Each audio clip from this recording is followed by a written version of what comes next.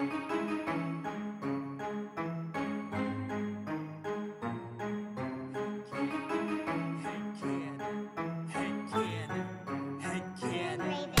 you wanna play a game? Do you like scary movies? Do you wanna eat some brains? Is your chainsaw arm groovy? How bloodthirsty could a talking plant be? Eat your liver with some fava beans and a nice Chianti. Come play with us forever, cause down here we all float. I never drink wine, so you're gonna need a bigger boat or a throat to choke. Whether you're in the prim or dairy, got red rum where you bled from. Put your dead son in a cemetery. It's him or Carrie. Be very afraid you'll be our number one fan and get carried away. All work and no play, you know it always means you're in trouble, son. I came to chew gum and kick ass and I'm all out of bubble gum. What if Quint killed Jaws' father? What if the Blob's body was marijuana? What if the leprechaun got a job as a bank guard? What if the Wolfman had a cowbell instead of every scary movie made since Oscar Wilde was writing letters had canon to watch them all and tell you how to make them better. So put your earbuds in and forget what you're planning. It's time to take our heads and shoot them out of a cannon. Shoot them out of a cannon. Shoot them out of a cannon. Shoot them out of a cannon. Shoot them out of a cannon. Shoot them out of a cannon. Shoot them out of a cannon. Shoot them out of a cannon. Shoot them out of a cannon. Head cannon. Welcome to Head Cannon. Tonight we have a very special very special show, very special guest. What was the show? I'm trying to think of the movie. Jaws? Jaws. Was it Jaws we did before? Nice. Yeah. Wonderful, man. We know you through the Indianapolis comedy scene, Comedy Sports Indianapolis, and now you've been out in California for years now. Mr. Noah Kinsey, how are you doing? Welcome to the show. Good. Thank you, Corey.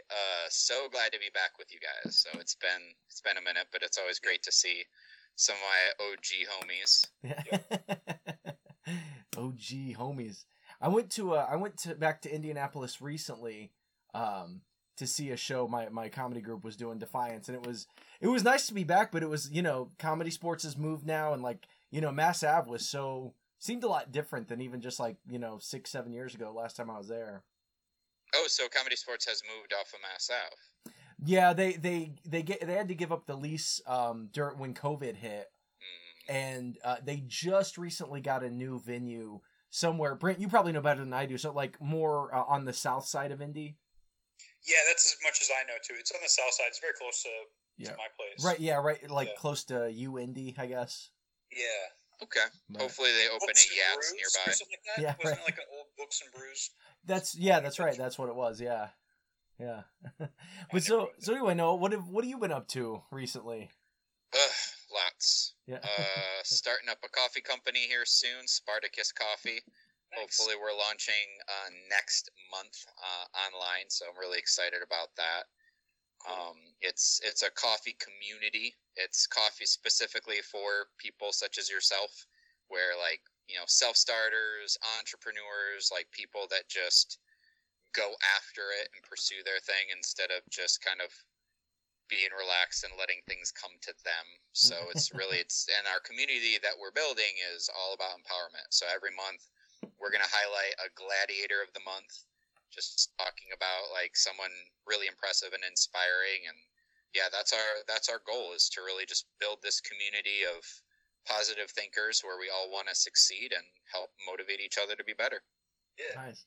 That's awesome. And did you have this in mind when you, cause your podcast is called Coffee Time. Coffee Time, right? Oh no, I'm addicted to coffee. I have no qualms about it. I am very addicted, and I love coffee. I love strong, dark coffee, rich coffee. So that's really what we're selling. Right. We'll have some that are a little bit higher on the caffeine scale. One with espresso, which isn't as dark as other ones, but the caffeine's there, so you'll definitely be feeling that if you want a little bit of nitrous in your step. But How do you like your coffee, Noah?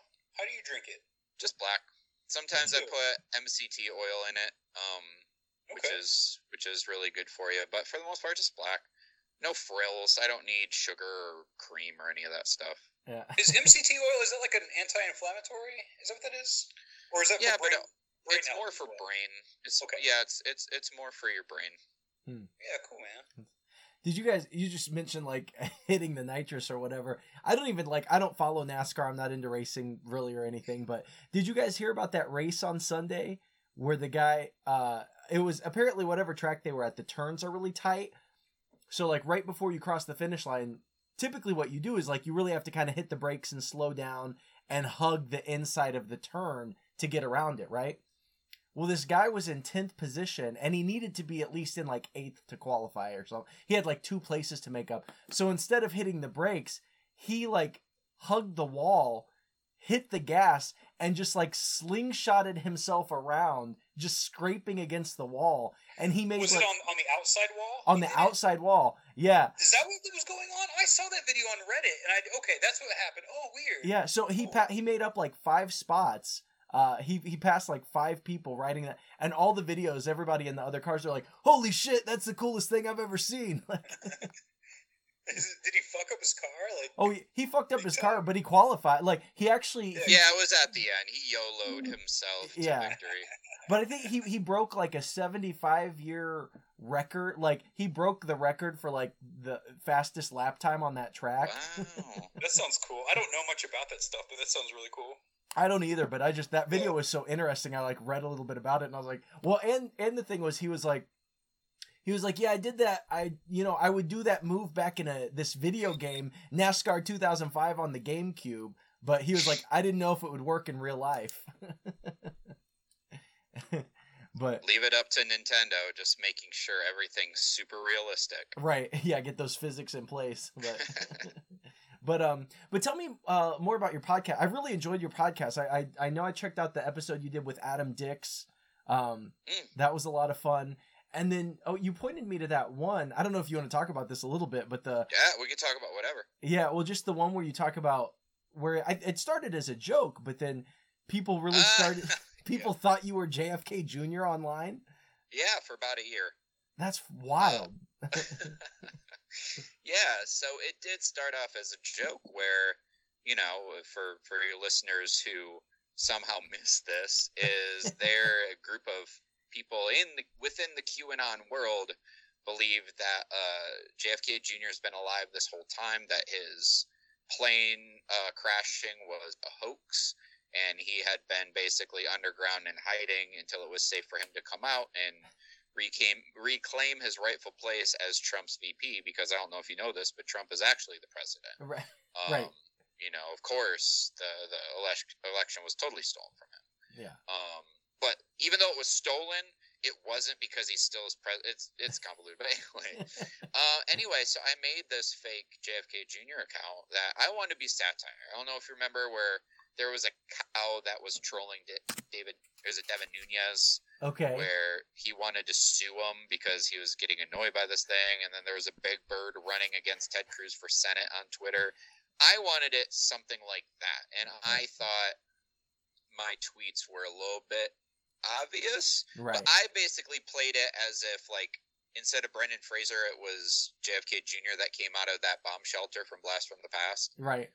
Where, like, I thought I was being obvious, where one of it was, like, saying, because I looked it up, I did my research, and the year, JFK Jr.'s last year on Earth, the first season of The Sopranos came out. Okay. So I did a tweet where because he's in a bunker, he doesn't have access to all this stuff down there because you got to keep him safe. Right. And so I did a tweet where I was like, finally, I get to catch up on Sopranos, judging on how strong the first season is, I can only imagine the series finale is incredibly satisfying. Right. Like everyone's obvious joke. pissed off at that finale. Right. When the lights just turned off. And then I also had another one because talking about like how he met all of Trump's inner people and stuff. And one of the things said like, now that I'm out here, I used to think Roger Stone was very generous. But now that I'm out in the real world, I realize all of these Circuit City gift cards he gave me are worthless. Right. But like just stuff like that. But then people started believing. Like some people would be like, I know there's been people doubting you, but I believe you're really JFK Jr. Right. And my Twitter following grew faster there than on my actual Twitter following. Just when it came to like how fast the stuff was growing, and I'd have people like private message me wanting to talk and. I never outright came out and said, yes, I am him. But when people would like say, well, no, I don't believe who you are, whatever, and in a tweet, I would just be like, I know I'm me. Right. You know, because Noah knows he is Noah. I'm like, I know I am me. I don't need you to know who I am. I know who I am. Right. And that I'd respond like that. But you know, I got to know these people, and some of them, and yes, there's some like insanely crazy people. I think I mentioned on the podcast, like, yeah, there's some people where they would post memes and gifs where it looked like a bunch of just far-right patriotic imagery just vomited all over their screen. You know, and there was some kind of, that's why I in the podcast, I don't say what my name was as JFK, like what my handle was, because there's some scary people. But for the most part, I started to empathize because a lot of these people just needed something to believe in. Right. And, you know, when you think about a lot of stuff that's out there that we're asked to believe or just trust and just have blind faith in, I mean, I hate to say it, but some stuff is just as crazy as thinking that JFK Jr. is alive. And a lot of these people are just to the point where they're just desperate. Because let's be honest, I mean, when Democrats and Republicans fight, the only people who win are the politicians. Right. You know, like during the shutdown when people weren't allowed to work, politicians never lost a paycheck. Right. We were struggling while they were nickel and diming us, and then you have major corporations stealing from PPP. You know, it's just when you have people who they're just, you know, like our world is not getting any better, and I think there's exhaustion because there's toxicity. I mean, you go online and it's incredibly this cesspool of toxicity. You know, it's discouraging. So I think these people are just like trying to find something they believe in. So I started to have a little bit more empathy. You know, granted, he is dead for the record, but like right. I started to think less in like a mocking way, Right. or like how stupid are these people, to be like, wow, like they're a product of our cultural and political downfall, basically. You know, and so there were a few people where actually like they're like, well, my family won't talk to me anymore, and blah blah blah. And I don't know what happened with it, with some of them, but I'd say like, well, just maybe don't talk about this belief. There's regardless of what you believe or all that stuff. I mean, family's family, so maybe just don't bring that up. And I try to like help people reconnect with family and stuff like that, because as JFK Jr. Yeah. I mean, once again, I never said I was specifically him, but I never said I wasn't, because it's just like so weird. But but it's just like, you know, our political landscape is designed at this point to tear families and people apart, because that's how the people in power profit. Yeah. You know, they want us to fight over the table scraps while they're having the feast. And I was at a point where it's like, hey, this person's talking to me directly in private message. If I can maybe try and suggest reconciliation with their family and focus on that more than like being extreme about politics, maybe some good can come from it. So Right. yeah, I discussed that. Like at least you were like the good version of that. Yeah. Because I could see like a version of that also being like, you know, like it would really help out if you would support. Oh, and people would tag me in Twitters or in tweets from people claiming to be JFK Jr. or a post from him to be like, did you write this? And I'd be like, no, that's a fake person. So people were having me verify all these different JFK Jr. things. And I kept saying, no, that's not real. That's not real. That's stupid. That's not real. Like, I would never try and pit you against your fellow man. Yeah. That's wild. So, well, and it's, and I almost don't know, like, I mean, it's such, you know, our modern age of internet and social media, all that. It's like, so, you know, for every pro, there's at least one con, you know, I don't know how you really combat all the misinformation and people just believing whatever they want and any crazy crackpot theory they come across. And, you know, it's putting people in contact who really never had contact before. And I don't know that that's a good, you know, like you've got a guy living out wherever and all he comes across are other Trump supporter type dudes. And now all of a sudden you throw him online where he can interact with, you know, people who have vastly different beliefs from him, and, you know, and maybe, you know, and what he's saying is, like, probably hateful, terrible stuff, but before he was, like, insulated in this community where, I don't know, you know, it's just, like... I just think it's a bigger echo chamber. I think, you know, they're small town. I came from a small farming community in Michigan that was its own super conservative, racist, homophobic echo chamber, and the only reason I was immune to that is because my family's, you know, multi-ethnic, travels the country, you know, so they see a lot of experience, but a lot of people I grew up with have never left that small town, and unfortunately, you know, you can see what that is. So I think it's a bigger echo chamber. I think there's pros and cons of social media, for sure. I'd say one of the biggest surprises, though, by doing that is I kind of tested the waters and found out that people who believed in JFK Jr. weren't necessarily diehard Trumpers. Because I kind of mentioned, like, at one point I'm like, yeah, he's mad at me because, like, I didn't laugh at one of his jokes.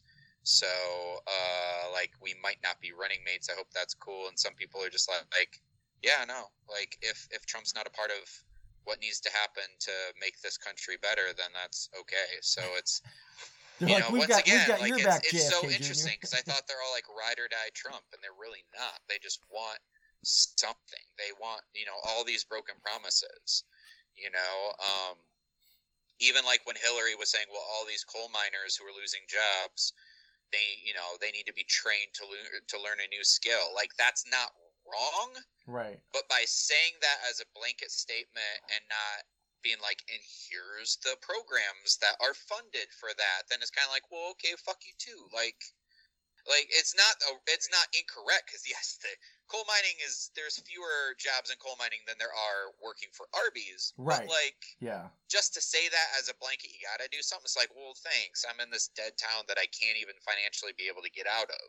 Right. Yeah. Well, so that's easy for you to say, lady who makes millions per speaking engagement.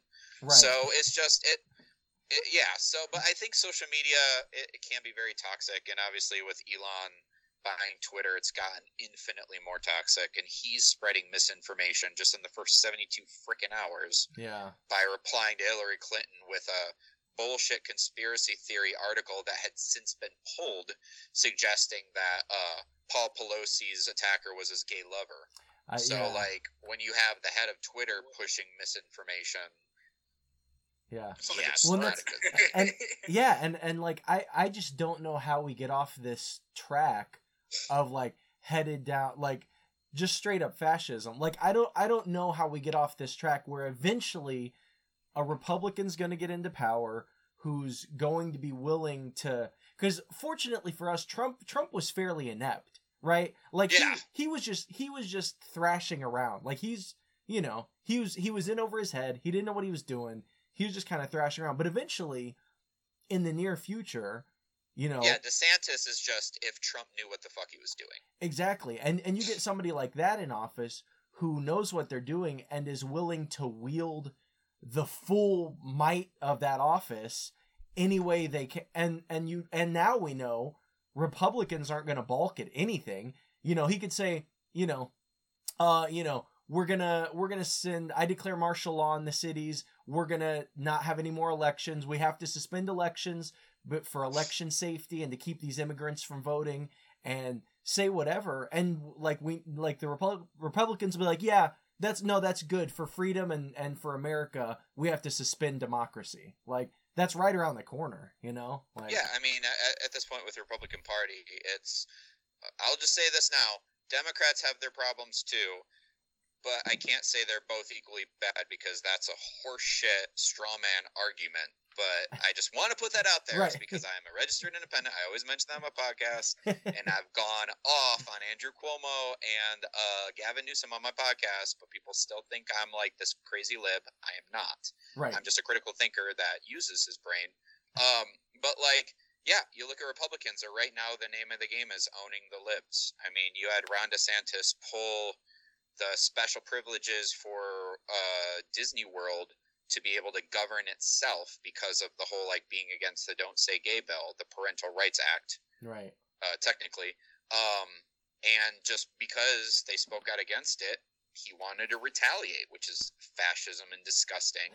And I don't use the word fascist lightly at all, ever. Right. Like, I try and only use it if it actually applied. But, like, he pulled their rights away from that, which, cool, I guess, but not only does that go against the whole Republican thing of let private businesses do their own thing, but that also then gave Florida taxpayers $2 billion in debt that they had to pay off that Disney didn't have to anymore. So but meanwhile, they're all high-fiving Ron DeSantis, and they don't give a shit that their life has now just gotten worse and their taxes have gone up because, look, he owned the libs. Right. Right. Well, no, and I'm pretty far left myself, and I view Democrats as largely like corporatist, centrist, like, yeah, Democrats have their problem, but I just don't view them as the existential threat to democracy. They're not. That Republicans are right now. Their problems are very different than Republican problems. Yeah. So, yeah. But yeah, I only want to put that out there, not to say that they're the same, but just to be like, I don't want people thinking I'm just this one-sided shill or whatever, because I have my issues with Democrats as well. But like you said, they're not the existential threat right now. Yeah. Like, they're not. They're just a little up their own ass. And that's why I'm really worried about the midterms, because there's a lot of stuff that if they would just listen to people, they would know they should focus on. But they have their other shit they want to focus on, and it's going to lose them votes, unfortunately. Yeah, for sure. Hey, I want to apologize a little bit ago. Obviously, I was late, and I'm sorry about that. My daughter was throwing up in the bathroom. And I apologize to Corey and Noah because I seemed not present after I got on. My fire alarm started going off, my smoke alarm. Okay. And they're all wired together, and so everyone in the house goes off when I guess a battery dies. There wasn't a fire. There was no fire. Oh, good. But, You're not like, sitting in a fire right now. I had to, like, push all the button. I noticed if I pushed the button, that it would stop beeping. Yeah. Oh, you know what? That I just remembered what I was going to say now. You were talking about the way Republicans operate, and they seem to go against their own, freedom for business or whatever. And that, and again, not that Democrats are a shining pillar of like consistency and whatever the opposite of hypocrisy is, but I mean the Republican platform really just seems to their stance seems to be like whatever is beneficial at the time. The thing that really drove this home is, the when Roe v. Wade was overturned, and I talk to people in my life who they're like, and they say this about every issue when they want to take rights away or knock down protections. They're like, well, that shouldn't be a federal thing. That should be a state issue. That's a state issue. Let states deal with it, right? But then as soon as those protections are knocked down and a Republican gets into power, then it's going to be like, actually, we want to make abortion illegal everywhere, right? So it's like, it's a states' rights issue until they're in power and they can like force their, force their will on everybody, Yeah, no, and unfortunately, whenever I hear states' rights, I have to roll my eyes because that is a racist dog whistle. Right. That's all that is. Well, I take it back. So it's a racist dog whistle, but it's also a way for politicians who operate on the federal level to be able to be like, well, it's not my fault. It's the state's fault. They want that. I don't want that. Like, I'm not saying I want it, but I'm just saying this. Leave it up to the state. It's a bullshit. It's a cowardly way to get out of having to do anything. Right. But also, like, it's states' rights is legit a racist dog whistle. Right. But yeah, and it's funny. Roe v. Wade being overturned. Had it come out a little bit later in the year, it would have been just the perfect gift for Democrats. But at this point, we're so exhausting because that feels like it happened 500 years ago. Yeah. That it's not as big of a deal. But the fact of the matter is, Republicans, if they're being honest, and they never will be, they didn't want it overturned. They wanted to keep it where it is. That is their golden ticket because there's so many single-issue voters on abortion that all they had to do was just talk about how terrible it is and how they're going to overturn it. And they didn't want to overturn it. That was the perfect thing for them to platform on for so long. But right, now they're forever. The dog that caught the car. Yes. And, and So, and you have a few people out there, a few idiots like Lindsey Graham and others that are trying to push federal stuff, but then you have other Republicans that, like Mitch McConnell, was like, no, I don't agree with Lindsey Graham's thing because he wants it to be a states' rights issue, so then he doesn't have to deal with it. Right. So, yeah, it's just... When you look at the Republican stance right now, and all they do is talk about how the Biden administration and the radical left are doing all this stuff, but they aren't proposing anything. Right. You know, it's they're acting like the scrappy underdogs. But as we saw when Trump got into power and they had the supermajority, they could not get their shit together because they're so used to being the ones like yelling from the outside, or at least that's how they would position themselves. Right. So when they're all fully in power, it was like, what do I do now? And you saw not a lot of shit went through because you had different, not that dissimilar to how Kristen Sinema and Joe Manchin like mucked things up for the Democrats, but it was much worse for the Republicans because you had the Freedom Caucus, you had a lot of different groups that just could not agree. Like some things were too conservative, some things weren't conservative enough, and it's just they need to be the outliers. They talk about the mainstream media, but it's kind of bullshit because Fox News has way more viewers than anybody else, so you can't get more mainstream than Fox News. Right. But they have to be the underdogs trying to speak the truth from the outside, and it's just right. But how does that help citizens? How does that improve people's lives? You know, it reminds me, one of the biggest gut punching quotes from any movie is from American History X, where the Edward Norton's in the prison hospital after getting violently assaulted by an inmate, and his black principal came to visit him, and he said, all that hate that you've had in your heart and that you've lived by, has that made your life any better? Like, and to me, as like a teenager, it's like, ooh, like, Yeah. that just, and that's the thing. Like, you look at all this and all this owning the libs and all this hate and anger and damn those drag shows sexualizing children, darn CRT, which isn't even fucking taught until college. Like, that's making white kids feel bad. Like, oh no, like all this stuff. It's like, dude, has being pissed off about that actually made your life better? Because it kind of feels like it's made it worse. Right. Yeah. And and how much of that stuff was affecting your life before? Like how was your life worse because a trans person used a bathroom? Like how, you know, it's even just as stupid as, I've gone over it so many times on my podcast and on my TikTok videos, the stupid ass thing about pronouns. Mm-hmm. Regardless, conservatives are wrong about pronouns. My mom was an English teacher, so grammatically, yes, you can't pick your own pronouns. That's actually one of the parts of pronouns is literally that since the beginning of time. And yes, they and them is singular. Right. That's been a thing forever. Like, fucking read Shakespeare. Yeah. But like, who cares if someone wants to be called? Ted Cruz wants to be called Ted. His name's Raphael. Like, for a dude against pronouns, he sure insists people call him a different noun.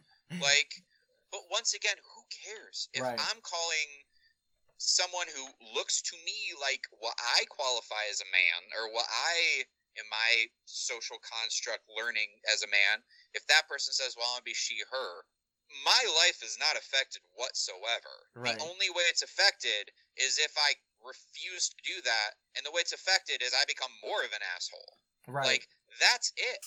So, like, just the fact that, like, even the most innocuous, innocent, nothing things you're against, it's like, how? First off, that doesn't negatively affect your life, but how does that help your life? Right. Yeah. Yeah. I thought of something the other day. Was this guy I knew through my wife. Like, my wife lived in South Carolina for a little while, moved out there and started like coaching cheerleading, and like made friends with like some of the parents. And like, she didn't really get it like at first that like these people were racist, like, because there was just so much racism in South Carolina, at least at the time. It's probably the same way, I don't know. Yeah. But she made really good friends with this much older couple, right? They were like in their 50s at the time, and just became really good friends with them. And like they would say kind of like some racist stuff, and she would like have this like sort of like man, I don't know. Like, she didn't really want to be buddies with them anymore, you know. And then the guy, he got cancer. He got like prostate cancer, right? Like total, in a way that's like a total death sentence. And so like we went out to visit them, you know, kind of like, because like she coached her daughter, and it was like this. The daughter is really cool, like not like that, but like she felt like she would say hello to the fam. I went with her, so like we went and we stayed in this hotel room, and this dude like he started smoking pot to like just for like the pain, you know. And so that was like one of the last times I smoked pot was with this guy. And Carol, it was at this hotel in Ohio, and Carol left and with the wife, and you know they were doing their thing and talking, and I was talking to this guy who's like dying. And I mean, like, seriously, after we had this conversation, he died like 3 months later. Right. And like while we were talking, I was, you know, he started like talking about like life and stuff, and how, you know, he knew things were ending and stuff. And I was like, yeah, like what do you appreciate most about things? Like what do you think about a lot now? And you know what he said? And this is out of the blue. He just goes, I just really hate, and then he said the N-word. What? That was his like big takeaway? And I was just like, yeah.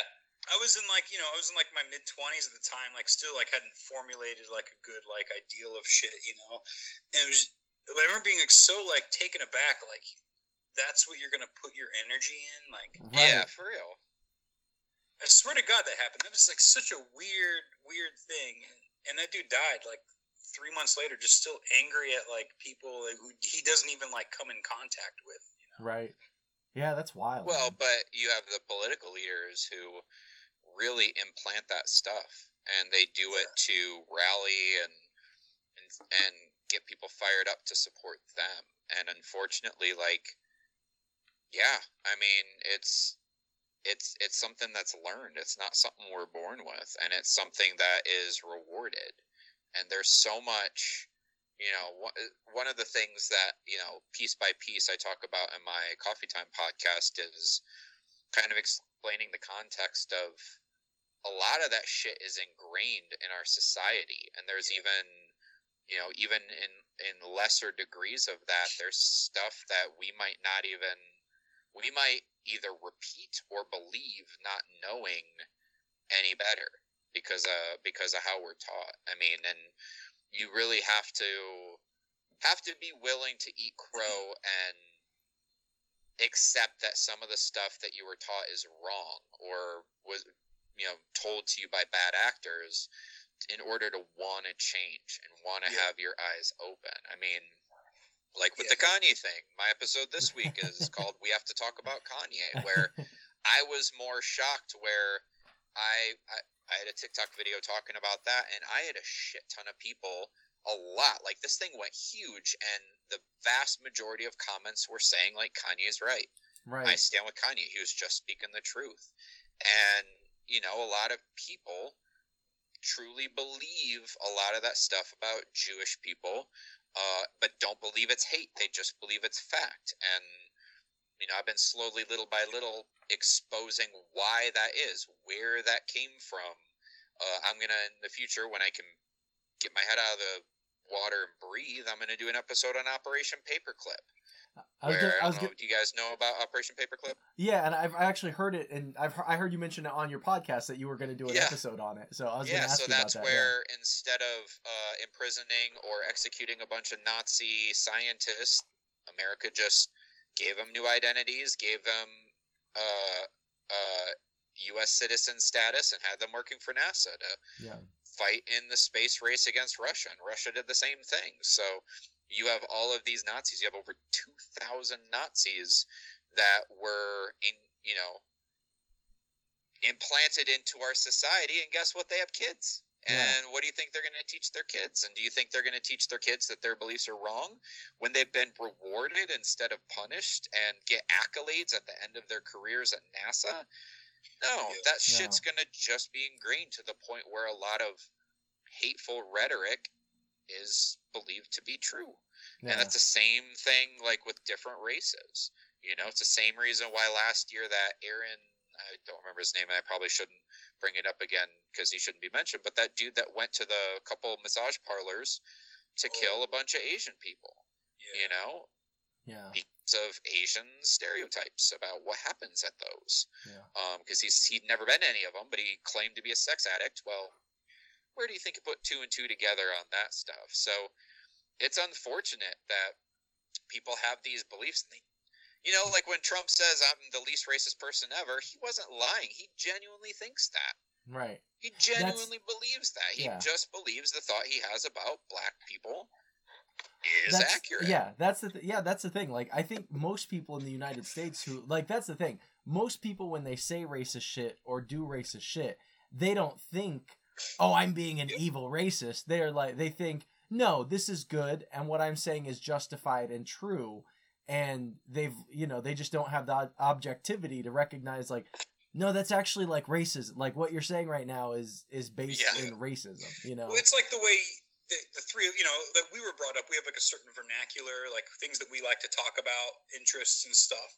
And like, it seems like racism just like has a little or a lot of real estate in some of these people's brains, you know? Yeah. Where like, that's just a topic that they talk about. And well, it helps to, especially when you're... Sorry, Neil. Go ahead. Oh, no, I'm sorry. In school, like, in elementary school in the South, like they talk about like what you were just saying earlier, Noah, about like states' rights and shit. Like it, you know, like it's like a blanketed like idea. Like underneath that blanket is like fascism and racism, but like they can sugarcoat it with this idea of like, oh, you know, like there was other stuff going on, and like sort of like, I don't know, like either they're spacing themselves from like slavery, or they're just like making it not as bad by saying, hey, we were wrong too, and shit like that. Right. And I think it takes a toll on a child's brain. Yeah, it really does. Well, and I think that has always been the problem that this country specifically has really had, is like Operation Paperclip is a more recent example, but even back to like, you know, when we abolished slavery and the Civil War and all that, we never took a hard enough stance to stamp out racism and say, no, we're not, that's not okay. We're not cool with that. We're going to, you know, we'd like compromise with the South. We're compromising, and okay, like, you know, you could still be racist down there, but like, you know, it's just, I don't know. We have always coddled racists in this country, and I don't think like at no point the leadership of this country has ever done a good enough job of like aggressively targeting racism. And like the worst, like not the worst, like the best thing they ever did was like, and I'm using that loosely, was like bringing like the National Guard down to like where Ruby Bridges went to school. Right. Like there's not really a whole lot of other examples of that like at all. Right. Well, like, let's fucking fight this shit. Right. And you have, you know, so many examples after that of, you know, around the same time of, you know, Black Wall Street, or like bombing black neighborhoods, like, you know, that you know, the FBI like working to assassinate Martin Luther King, like, you know, or send him a letter suggesting he should probably kill himself because they have blackmail material on him that he was cheating on his wife. Yeah. Yeah. Oh yeah. That's recently come out too, hasn't it? Where he was quite the philanderer. Yeah, that is an official thing that recently came out. Or like the DEA specifically putting drugs in the projects to suppress black people. Like that recently also came out publicly, like that they confirmed that they've done that to keep those people down. Yeah. But yeah, even back, I mean, you can even go back, yes, and I have an episode on the Confederate flag and monuments where I do talk about that and the reconciliation period. But you even go back to our forefathers, where they were wanting to declare independence from England. Most of them weren't super thrilled with slaves and kind of wanted to make a blanket like everyone's equal, but they knew they wouldn't get a consensus agreement to agree to emancipate for everybody if they did that. So they're like, well, they kind of kicked the can down the road, who said, well, we're cool with the South having slaves, you know, for now. We'll get to it eventually. Right. But for now, you know, you do you, we do us. Let's just agree to get England out of here. Right. Absolutely. Well, I don't have a good segue or a great pivot, so I'm just gonna. This is gonna be the roughest segue ever. So Noah, the movie we're talking about tonight, is that came out this year, right? 2022's Yes. Doctor Strange in the Multiverse of Madness. So I know I gave you a list of maybe, I don't know, 50 movies or so we wanted to cover, and so yeah, I'm just curious why you chose this movie and what your general feelings about it are. I chose this movie because I love it. I think in the most recent phase of the Marvel movies and TV shows, I think it by far is the strongest. Also, it kind of proved me a little bit wrong. I was a little worried about. I thought the first Doctor Strange was fine. Yeah. Like, it's kind of if I'm ranking all the movies, Marvel movies, it's probably middle of the road for me. Mm-hmm. We don't have to get into the unfortunate casting of a white lady for being the Ancient One, but I was a little worried. I have mixed feelings about Sam Raimi. He's hit or miss for me. Mm. I love the first Evil Dead and love Army of Darkness. I do not like Evil Dead 2 because it's just a lesser, more expensive reboot of the first Evil Dead. Right. And while I'm a massive Spider-Man fan and enjoyed his movies when they came out, they do not hold up at all. They're actually completely fall apart, like trying to, sneeze through a public school tissue. But yeah, I think Andrew Garfield is far better than Tobey for both Peter and Spider-Man, but I think Tom Holland is like perfect. Yeah. Absolutely perfect. Yeah. Chef's kiss. Perfect. Yeah. He's great. And I actually think Amazing Spider-Man, the first one, I think that one's, compared to the Raimis, I think that's the best until you get to Tom Holland. The second one kind of, if they would have continued in the world, I think people would have been more forgiving because it definitely it does the thing that Black Adam and Tom Cruise's The Mummy and Iron Man 2 did, where it tries to just put a shit ton of seeds for the universe. Right. Seeing as how it's by itself, because there's never a third one, I feel it just is a mess. Right. So, right. I always forget, whenever I think of Paul Giamatti being in that movie, I'm like, what? Yeah, let's forget about that. That was just terrible. Like, honestly, though, that would have fit much better in the Raimi Spider-Man world, because that is when people weren't really taking superhero movies seriously. And still they're like, oh, they're for little kids, and you can do the whole gee golly, like, goober stuff that Tobey was doing. Right. So that makes more sense. But then when you kind of get a little bit more grounded, and the MCU did such a good job of being like, hey, what if the superheroes were in our world? Like, let's take them serious. Then for example, Spider-Man 2, which everyone says is like the best Raimi Spider-Man, and at the time was the best superhero movie. I watched that. I've been drinking a little bit, full disclosure, but I watched that and the bubble burst where I was just like, this is not good. And the whole cool like subway train fight, which was so gripping when I was younger, it was so cool and so iconic. I watched them like, the only reason these people are in danger is because Peter refuses to get it off of the subway. There's so many times that Dr. Octopus was trying to take the fight elsewhere, and Peter kept bringing it back to that same cart. Those people were only in danger because of him. That just blew my mind. I'm like, he's the jerk in this situation. Right. But anyway, sorry, that's a long tangent. But I think this is probably Raimi's best movie he's ever done.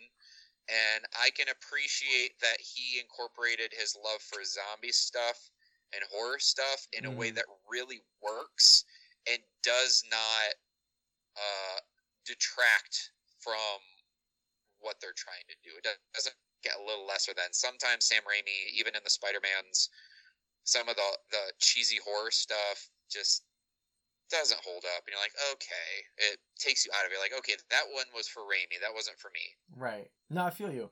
Yeah, I feel like people have tried to rehabilitate Spider-Man 3 recently. Ugh. But I just never, from the first time I saw that movie up until now, I'm just like, what is going on? Like what is going on? And I and maybe it is nostalgia, but I still have a soft spot for Spider-Man 1 and 2. I agree that Tom Holland is like these modern Spider-Man movies are way better by far. But I do. But thinking of Sam Raimi's influence on him, I still really like the, especially the scene where the tentacles come to life for Dr. Octopus, and it's just like a little, that taken by itself is like a fun little Sam Raimi vignette, right? Like a short horror film, you know. That's very Raimi. Yeah, it's super very Raimi. Evil Dead. Yeah. But no, I agree. I love this movie. I thought it was well done. You know, I was a little, because I really liked the first Doctor Strange, and especially the you know, some of the visuals where she's like you know, open your third eye, and he's like going through the astral plane, and I thought a lot of that was cool as shit. So I was a little worried when Scott Derrickson stepped down, and when they hired Raimi, I was thinking about Spider-Man 3. I was like, ugh, how's this gonna go?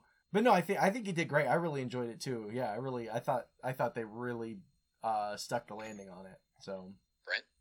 Yeah, I remember I didn't dislike the first Doctor Strange, but then I actually had a student like talk it up, and I remember thinking like, oh really?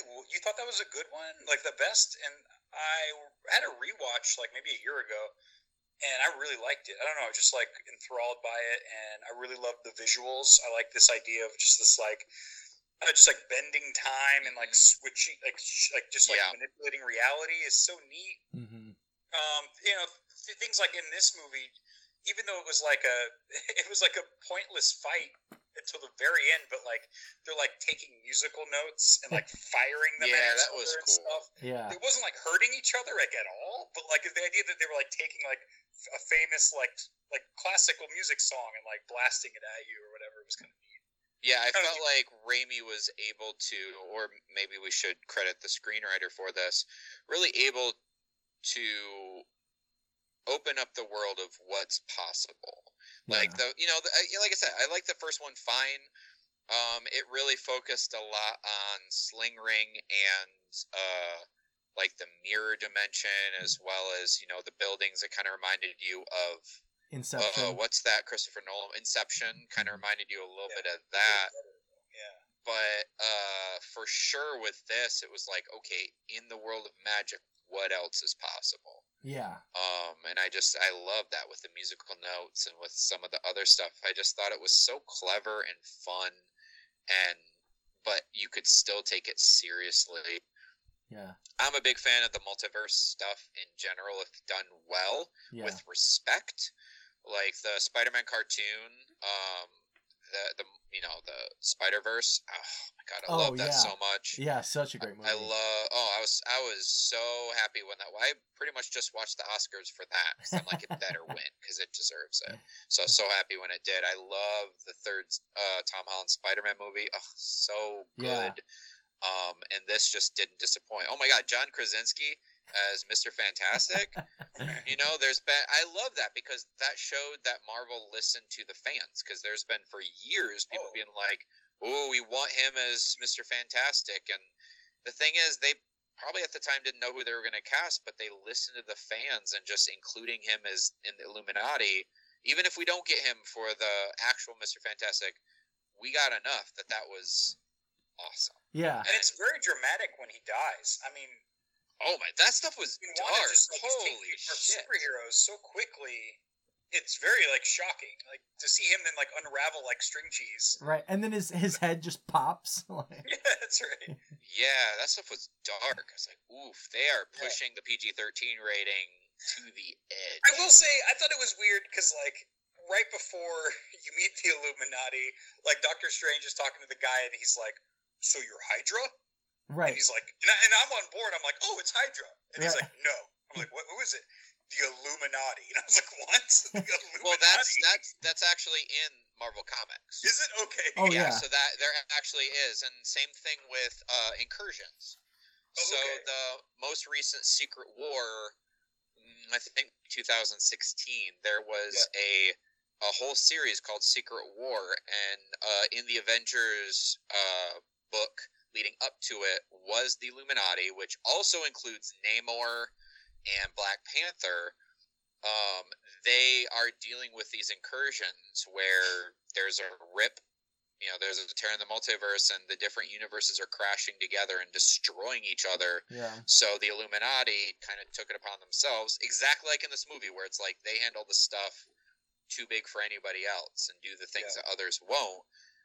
It's kind of dark, but they were like destroying other universes in order to preserve 616, which is ours. Yeah. And so that's Illuminati is a real thing that's in the Marvel comics doing exactly this. Yeah. Well, and also so I dug it. Yeah, I was gonna say also in the comic books, Brent, because in the movies, in Age of Ultron, the Hulk decides like he's too dangerous to be on Earth, so he like flies away, right? He takes a spaceship and goes and crashes on Sakaar, and then we see him again in Thor Ragnarok. In the comic books, it was the Illuminati who they were like, oh, this guy's too dangerous, so they like put him on a spaceship and shot him into space. So you have the added layer of like the Hulk is fucking pissed that the Illuminati shot him into space. So can I ask you a question about the Illuminati then? Yeah. In this movie? To clarify, because I may have missed it, is it like members from all types of universes, or is it like they were all in that universe one was specific Illuminati? universe?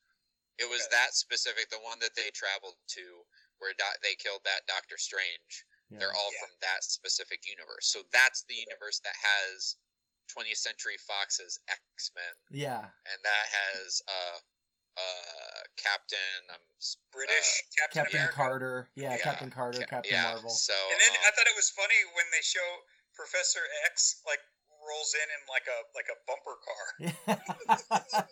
He upgraded his wheels. I was half expecting like the next scene to be him like slowly spinning in a teacup. That'd be pretty cool. They took it from Disney World for one of the rides. Yeah. Well, and I think he was little supposed product to be placement, corporate integration. Well, he was supposed to be a version of Professor Xavier from the cartoons. Did you ever watch the cartoons in the 90s, Brent? The X-Men? Oh, yeah. Okay. Every now and then, yeah. Yeah, so he had his like big yellow wheelchair, like hover chair. So it was, and even when he wheels in, like they play the theme, like a version of. They play that music. They play a version. Yeah. So, and they're doing a continuation of that cartoon called X-Men '97 as a cartoon that's going to come out. That's cool. They've done that comic line for a couple years now, where it's the same character designs as the cartoon from the 90s as a comic book. Yeah. Right. But like Noah was saying, Brent, in the comic books, it was mostly like Doctor Strange, Professor X, Reed Richards, Black Bolt, and then it was Iron Man, Black Panther, and Namor, who's going to be in the upcoming Black Panther movie. I can't wait. Yeah. That looks so good. That movie looks incredible. Yeah. Which it'll be interesting to see what they do. Like, man, it was so wild when Chadwick Boseman just died out of nowhere, you know? Yeah. But yeah, I'll be very interested to see how they continue it. But I'm down. I'm down for it. This looks amazing. And even Namor, the way that MCU has done a really good job of being able to translate comic book characters pretty seamlessly to the screen. Yeah. That's not always been the case. Even the Green Goblin and Raimi's thing looks stupid compared to... I mean, it just, it was like, I get it. Like, it's tough to try and find a reason for why someone's wearing the same stuff from the comics. You really can't, it's a little bit hard because, Green Goblin in the comics, his eyes basically pop out of his mask, I mean, it's really hard to translate that. So I get what they did. I didn't like it, but I got it. And I wasn't really going to criticize it that much because I understand the challenge that they had. But MCU has done such a good job with that. I mean, even like Aquaman, his nemesis in the first one was Ocean Master. Okay. If you read that in a comic book, you're like, okay, his name's Ocean Master. But then the moment that the great Patrick Wilson is like, I am Ocean Master. It's like, oh, bro, you should not say that out loud ever. That is the opposite of badass. Right. Like, it doesn't work. It works fine on paper, but on screen, that's just the corniest shit. Right. So I feel like MCU has done such a good job of being able to find a way to make those characters appear on screen without and change it up a little bit to be more palatable for the masses than how they were in the comics. Yeah, for sure. And over time, and I think Wanda's an interesting example because she started, dressed in like street clothes when we met her in Age of Ultron, and then she's kind of gone through this, her wardrobe or whatever has gone through, she kind of had her Avenger suit, which is a little more stylish, but still like kind of ground. And that, like, now that she's become the Scarlet Witch, you've kind of got her back to dressed how she was in the feel comics, like her but they idea of explained it. Yeah. Her idea of what a mother is like what a little girl thinks of when she's real little. Like if my kids sang a song about wanting ice cream, I think bedtime would be like 20 minutes earlier. But you're not a mom. Yeah. They find that stuff cute. Well, and you have to remember, like, that version of Wanda, at that point, she had been missing, her kids had died, essentially, and she was like, if your kids were dead for years, and then all of a sudden they're singing about ice cream, anything they did would be cute, Now, I know a big criticism is people really loved her character in WandaVision, and really, it's a whole study on grief. Yeah. I like that show, but I definitely feel the first 4 episodes could have maybe just been 2, and it would have been cool. I felt like the black and white stuff was a little long in the tooth. Yeah. But ultimately, I really dug it. But people were just saying, well, it's kind of bullshit that she's the hero of that one, and she kind of beats Agatha at the end. Agatha, I think, is right. Yeah. Beating her at the end of it, and now she's the villain, and now she's dead, and that just sucks that all of a sudden they just make her a villain like WandaVision didn't matter, and I just completely disagree. Yeah. I think, when you watch WandaVision, I mean, like, I feel MCU has had such a nuanced approach to grief. Yeah. And just really, I mean, even look at like Endgame and all those characters after Thanos died 5 years later, each of them personifies a stage of grief. Yeah. Like it's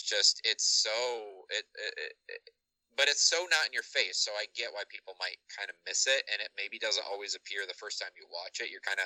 I'm along for the ride the first time I watch it, and then later on I can rewatch and kind of appreciate some of the nuances that they're trying to do in those movies. But for me, like that whole thing, I mean, she was going through a psychotic break, that whole thing, and she's insanely powerful, so she's able to capture this entire town and make it her own. Yeah. Like that's not a good guy thing. Just because she fought a villain doesn't mean that she's the shiny protagonist. No, yeah, and like she felt bad about it and released them at the end, but yeah, that whole show was about her having an entire town enslaved. Like you're right. She wasn't like a good guy the whole time. Yeah, and if anything, Agatha just triggered something that accelerated her descent into madness and darkness. Yeah. And so not only did she lose Vision, which was the source of the initial grief, that meant nothing. Like, she killed Vision,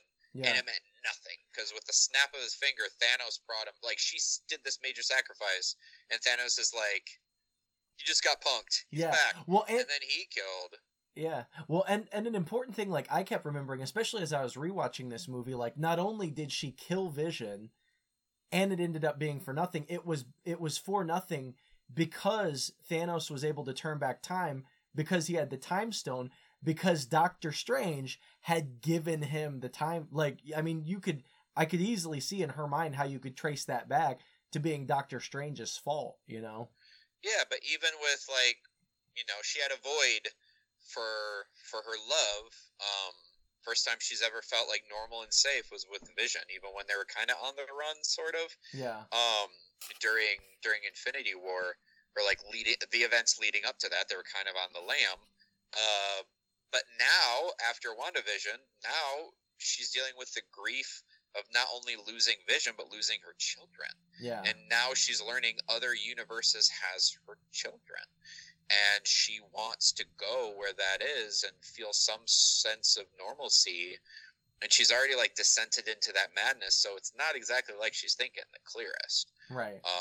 Which, like, when it comes to kids, sometimes parents aren't really thinking the clearest. They just think they have to be there to protect their kids. And I think this movie was brilliant, that the way to solve the problem of how in the hell do you stop like the most powerful being on Earth or in the universe, because she's stronger than Captain Marvel apparently, seeing as how the alternate version got her ass kicked by her. Right. But like, how do you do that? Who can finally stop her? And to have it be her basically looking in a mirror and seeing what she's doing to her kids that she loves so much, brilliant. Well, yeah, and the fact that it was America giving her exactly what she wanted is what defeats her, and which is, it's like, you know, a nice, I don't know, you could complain that it's simple or too compact or whatever, but I thought it was a really fun, it was a really good character arc for Doctor Strange to, in Christine's words, learn how to hand over the knife and trust someone else, and realize that, you know, to put his trust in this girl rather than him having to be the one to quote unquote hold the knife, you know? Yeah. And I would argue it'd be a simpler, lazier thing for them just to have a CGI knock'em sock'em brawl Yeah, at the end. And that's absolutely. how they be. I think this is way more nuanced and clever than a lot of superhero movies. I brought up Black Adam because I just saw it, but that was kind of the end where he just beats the shit out of the bad guy until the bad guy dies. I mean, I'm not even making a judgment call on that, but I'm just saying that's more typical. Right, and it's this nice. is way more nuanced. Yeah, which is why I loved She-Hulk. I loved the shit out of She-Hulk. I don't know if you watched it, but I like the pilot and the 8th episode, the one where she fought along Daredevil. yeah, I like that. I would have preferred more of a balance than just a green Ally McBeal, like how the other episodes kind of felt. But I felt the episode with Daredevil where they're fighting together, I was just like, ugh, that's what this show should have been. Just a perfect balance yeah. of still having her personal stuff and professional. But yeah, I thought it was fine. Definitely the right choice for She-Hulk. The actress is fantastic. Oh yeah, no, she's incredible. Holy and shit. But I mean, I really liked the finale where they kind of called out that like the appropriate arc for this show is not a big knockdown drag out fight. Like that's not, you know, if you think that's how the show should end, then you haven't understood like what the show's about. Yeah, that's you know? definitely not for this show. Yeah. But no, I think we talked a little bit about, I loved some of these horror sequences, like the one like where she's coming through the mirror, you know, and even like Oof, the that more was creepy as hell. I loved it. Oh yeah. No, that was, and then even the one where she like possesses the alternate reality Wanda for the first time, and you've got that Sam Raimi like first person POV, you know, peeking out from behind the stairs, and then just the little details of like the storm in the teacup and the pictures. She's like walking past pictures and they're just like looking at her being creepy as fuck, you know, like, man, I thought some of that was so great. Yeah, Even staring into someone's pupil and like a bunch of skeletons fly out of your pupil is really cool. Yeah. Yeah, they were really clever with a lot of that stuff. I was really impressed with just the amount of detail and kind of going back, you know, to similar concept of like the musical notes, like Yeah. finding ways where she was seen like in reflections and stuff like that. And she'll get in your mind, and there's a lot of really fun things they did with special effects. Yeah. Well, and one thing I saw, like, as I was researching this and watching some videos, I guess that the monster, the tentacle creature at the beginning, who I guess is like, it looks like Shumagorath, but because of rights issues, they had to call it Gargantos or whatever. But I thought it looked like from Big Trouble in Little China, that like eyeball ball. okay. Yeah, I could see that. Tentacles. Yeah, they should have just had that, like a giant one of those. But no, I guess they modeled that eye, the shape and the color and everything. I guess it was modeled after Elizabeth Olsen's eye to kind of like foreshadow that it was her. That's cool. Yeah, I thought that was interesting. That's a nice little Easter egg that, you know, you wouldn't even notice unless you knew that. That's fun. I love when they do that. Like in the first Spider-Man, the Spider-Man Homecoming, when Peter's in his school, and it's a school like with this focus in science. Mm-hmm. You have like in the mural in the background is people like Tony Stark and a few other like famous and scientists. Mark Ruffalo's up there, yeah. Yeah, and it's just stuff where it's like you're not going to see it till like the third or fourth time, because it's like this is the detail for the people who've seen this enough where they're going to then notice the other stuff, because I miss that in movies. Back in the 80s and 90s, set design would just sprinkle in so much detail. I just watched Poltergeist again the other day. By the way, it doesn't hold up. But anyway, I loved how like the kids' room had so many toys and games from the 80s that were like recognizable shit, and you just don't see that anymore. No, you know, because I mean, most kids are into just electronics, but it's like I miss those little details. Going into Elliot's room in E.T., right? you see all that cool shit. You're the coolest room. Yeah, like that stuff. I want my room to look like that. I thought when I was a kid, but I miss those little details, and MCU's done a really good job of just kind of sprinkling in little things. And I do appreciate there were a lot of fan service moments, especially meeting the Illuminati. Yeah. But I feel like in other films, sometimes fan service moments kind of take away from the film, or there's a pause because they're expecting the audience to cheer. Like The Force Awakens, I swear to God, like every time one of the OG Star Wars characters came out, there was like a 10-second pause for an applause break in the theater, and I was in the theater, and there were applauses every time, but they basically would hold like they were in the opening credits of a 90s sitcom for like 5 seconds, and then they go do their thing. But this movie, it just felt like, yeah, they were cool, even if there wasn't necessarily dialogue after each reveal. It at least kept the pace moving. Yeah. Of like, yeah, look, he's coming in, and that's so cool, but he's also giving you information, so it's not just a cheap fan pop moment. Yeah, no, for sure, absolutely agree. No, I also heard in that scene specifically, I guess there's a character, it's an Asgardian called Balder the Brave, but I guess Daniel Craig was supposed to be like a cameo as Balder the Brave, but when they were filming it, he decided, he was like, it's not worth like possibly exposing my family to COVID for one day of filming for this. He has young kids with Rachel Weisz, so yeah. So he decided against it, but originally he was going to do. He totally would have done it in The Force Awakens. He's one of the stormtroopers, and you would never know it because he never reveals himself, but he wanted to do it. Yeah. So he totally would have done it. I totally believe it was about COVID because he's a cool cat. Like he's all about that. Yeah. No, he doesn't have an ego like you would think, being, James Bond. He doesn't have an ego. He's like, that sounds like fun, I'll do it. But yeah. So I believe him. And he just got such an intense presence, but I remember way before James Bond, seeing him in Road to Perdition. And man, I remember being like, whoa, that guy's intense, and that was the first time I'd ever heard. I was like, who's this guy, Daniel Craig, Yeah, he really wasn't a super known actor until Bond. I mean, like Layer Cake, a few other smaller things, but I mean that catapulted him, which is great. Yeah. I love Knives Out so much. I haven't seen Glass Onion, but I'm excited. It's not out yet. Oh, has it not been released? Nope, not yet. But it's coming out, I think, this month on Netflix. It'll come out for a week in 600 theaters, and then it'll be available the next week on Netflix. Okay, cool. That Netflix optioned the 2 sequels for $450 million. Oh, really? So they're going to do another one as well? Yeah, there's 2 sequels. The first one's Glass Onion. Nice. I'm excited. And well, I'd like to, like anything, I don't think I've seen a Rian Johnson movie that I haven't loved. Like, I just... Oh, you didn't see The Last Jedi?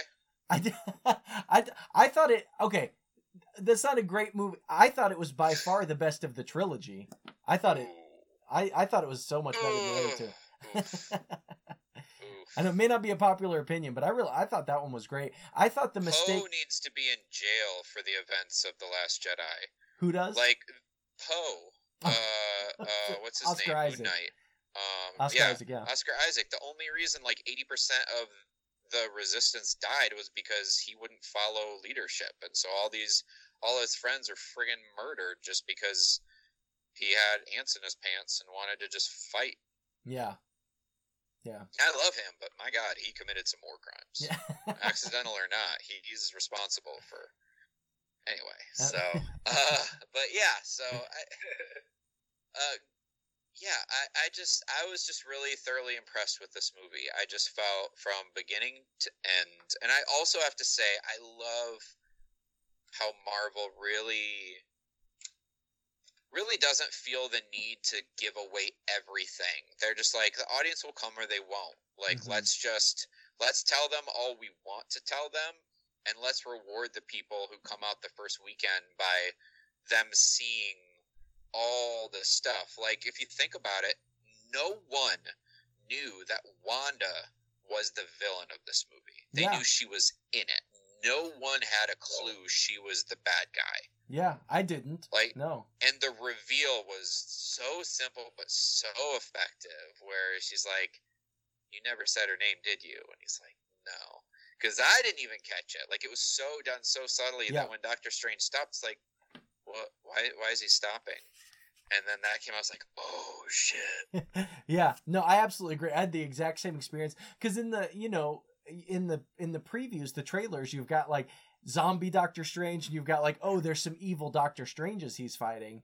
But then, did you watch the What If show? Yeah, those are fun. Yeah, so some of the episodes weren't great, but I think the best one, the Doctor Strange episode, was so good.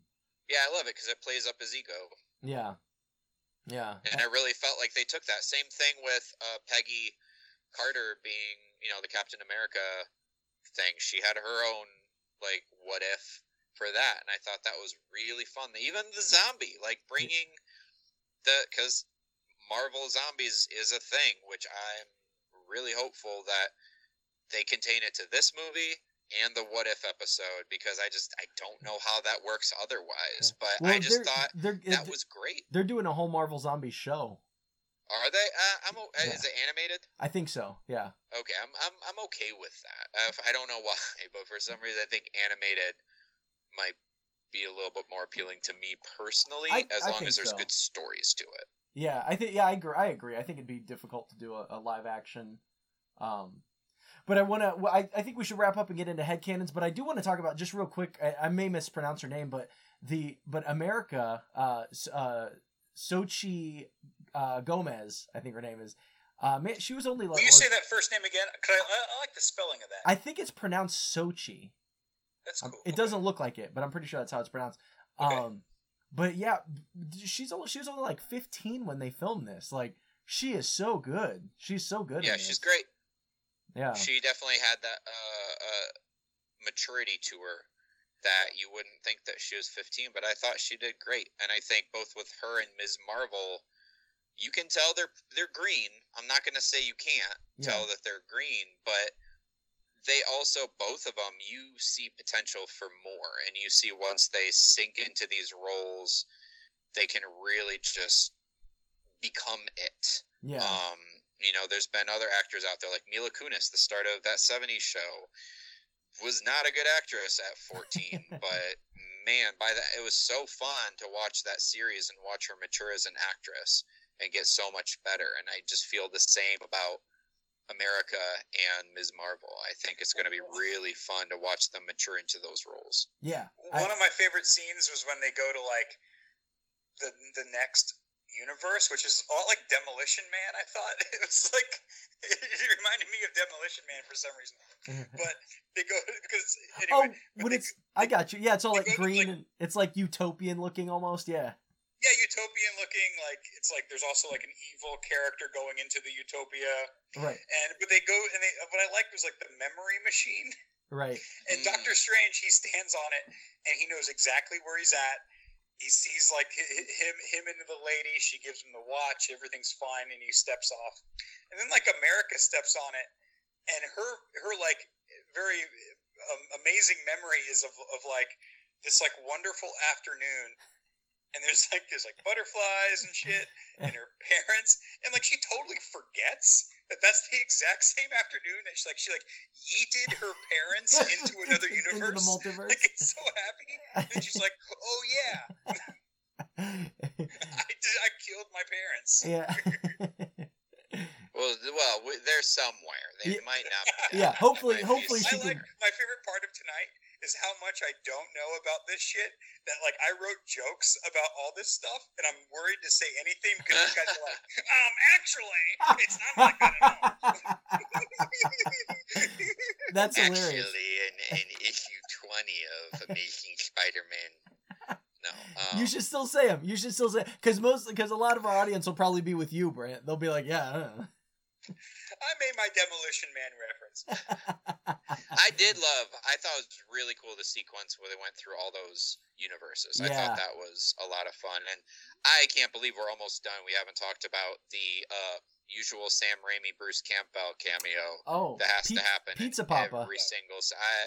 I love Bruce so much. He is a national treasure.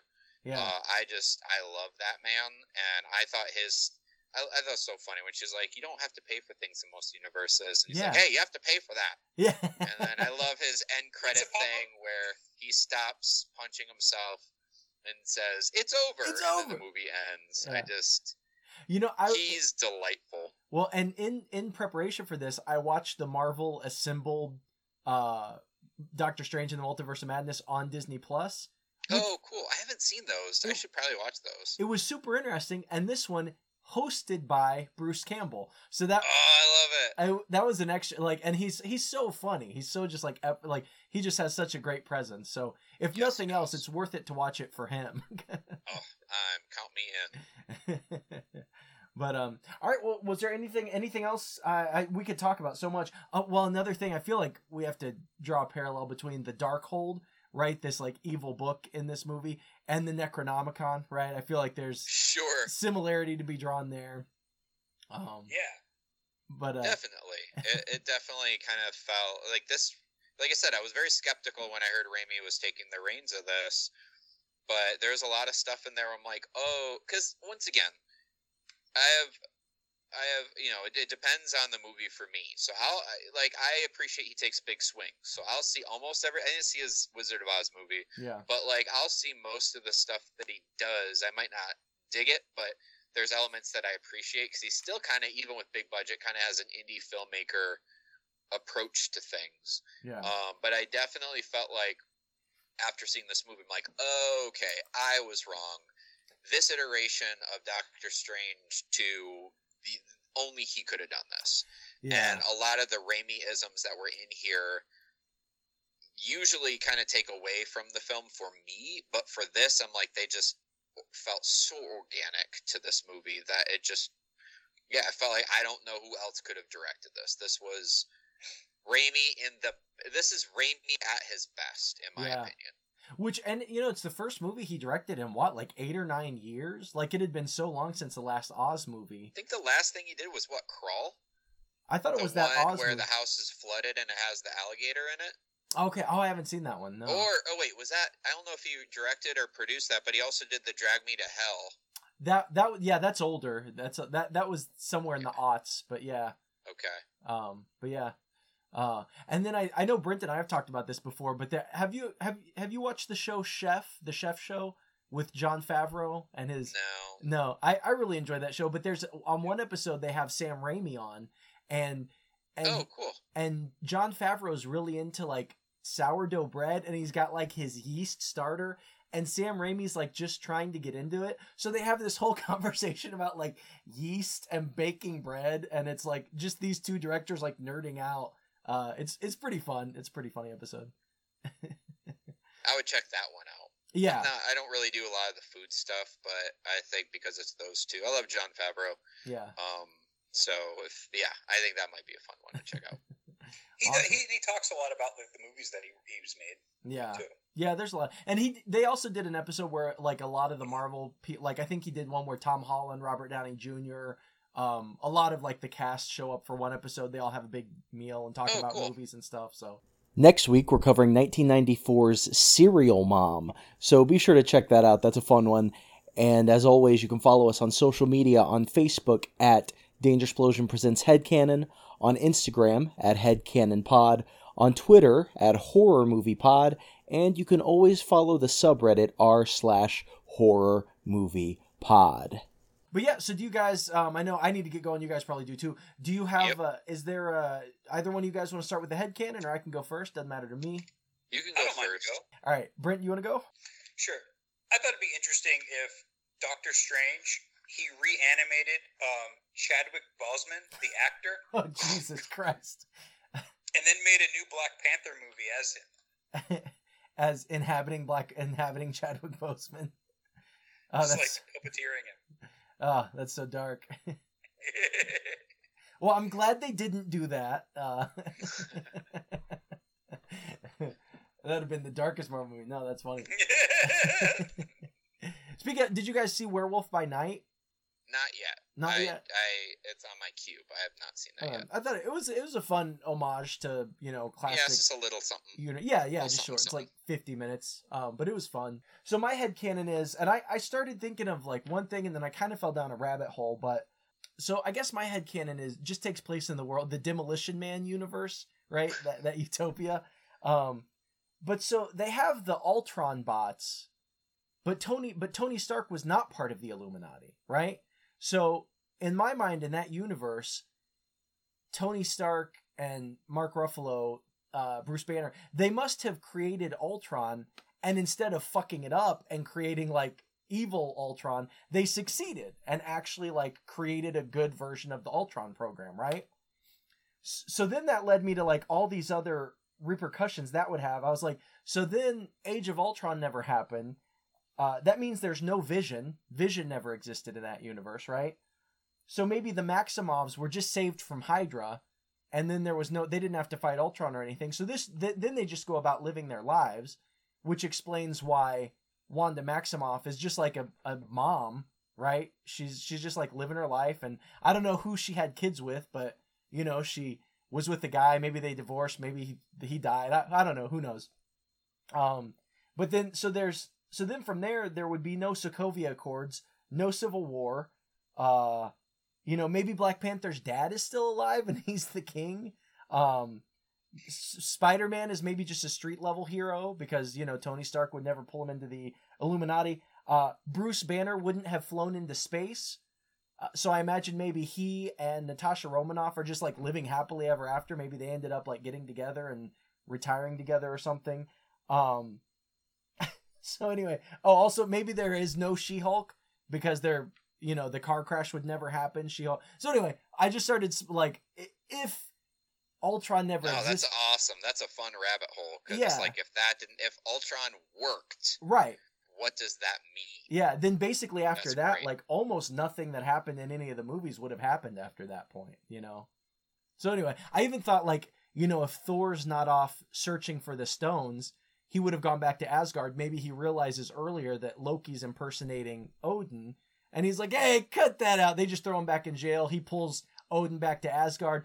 Odin doesn't die. Hela doesn't come. Asgard still exists. You know, I don't know. Yeah, I dig that. So that's my headcanon, is that universe would have to be vastly different.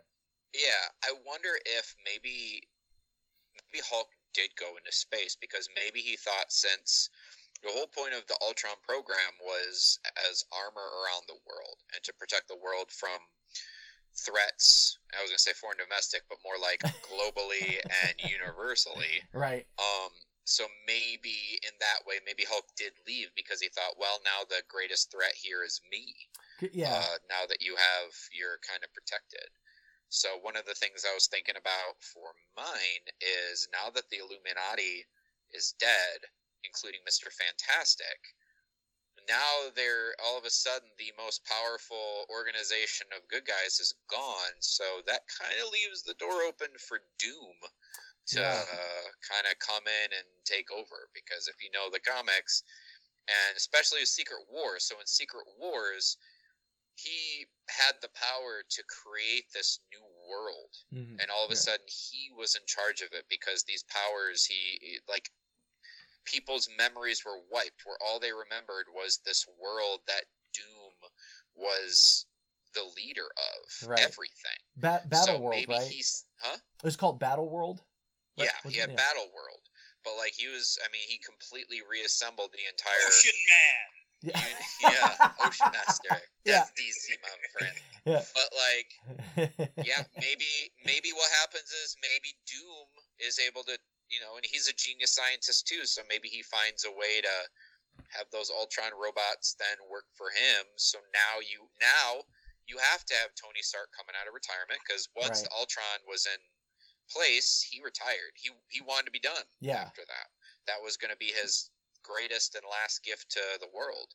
So now Iron Man has to come. Maybe he recruits whoever Black Panther is and Namor to have to create their own group to go after Doom. So that might be, because I mean, I was thinking about like all the most powerful good guys are dead in this universe. So huge power vacuum there. Yeah. Yeah. Well, and for the main universe, you know, for anybody listening who doesn't know, we already know we are getting Doom in the MCU. And the next two Avengers movie is the Kang Dynasty is the first one, and then the other Avengers movie they've announced is Avengers Secret Wars. So it's definitely so we'll see, leading to the which man, I'm so excited to see what's that actor's name who plays Kang? I know what you're talking about. He's also in Lovecraft County. Is it Jonathan Majors? Is that the right name? Well, I'm blanking on that. Whoever that actor. I know who you're talking about though. 'Cause he's great. He was great in Loki. He's fun. Yeah, he was so good in Loki. Yeah, I'm so excited to see what he does in the next Ant-Man and the Wasp movie. Yeah, that movie looks amazing. I didn't like the second Ant-Man and Wasp. It just felt like a comedy sequel where it was just like, hey, you remember these hilarious jokes from the first one? We're gonna do it in this one, but worse. Right. And Lawrence Fishburne is in it for a minute. The third one looks fantastic. Yeah, I'm excited to see what they do. Is there a trailer out for that one? Yeah. Yeah, they just released it, last week, I think. Great. But yeah, so it'll be interesting. I'm curious though, what era the Fantastic Four is going to take place. Only because in this Doctor Strange movie, when Mr. Fantastic announces himself, Doctor Strange's like, didn't you guys peak in the 60s? Right. So I'm curious about that. Well, if it's going to be modern. Would you feel weird if someone was like, and now the smartest man in the universe? Like the way they introduced him was so like cheesy. Like, is he ever like, hey, don't say my name? He's like, don't so. do that. I hope so, because I love that in Thor Ragnarok when Thor was trying to break through the password for the ship, and he's like, strongest Avenger, and it didn't recognize it. Yeah. And then Bruce did it, and it's like, hello, Dr. Banner. Yeah. And Thor's like all offended by that. Yeah. So I would love that. I would love if they called that out, like, just say my name. Yeah. Stop being so weird about it. So cool. What does Tony Stark have to do with this? Yeah. Awesome. Well, Noah, is there anything else you want to plug or leave us with? Direct people toward where to follow you, where to find you? When does this come out? Probably, I think about, you know what? I should say, I think this is going to be, I looked at the calendar, I think this will be the last episode of the year. So, Happy New Year, everybody. Oh, great. Cool. Well, in that case, go to SpartacusCoffee.com for all your coffee needs. Yeah. We definitely are very competitive pricing-wise with other ones, so you'll be very happy to order from there because you'll save a little bit of money. So yeah, SpartacusCoffee.com, Spartacus Coffee on all social media, my Coffee Time podcast with Noah Kinsey. All my social media is at the Noah Kinsey for Instagram, TikTok, Twitter. Yeah, I think that's it at this point. We have other stuff coming up, but for now, I think that would be it. Awesome. Cool. Well, thank you. It's good talking to you. Good hanging out with you. It was a lot of fun. Thank you guys so much. It's always a pleasure hanging out with you guys. I miss you guys. Yeah, likewise. Yeah. And everybody at home, thank you for listening. This has been Headcanon.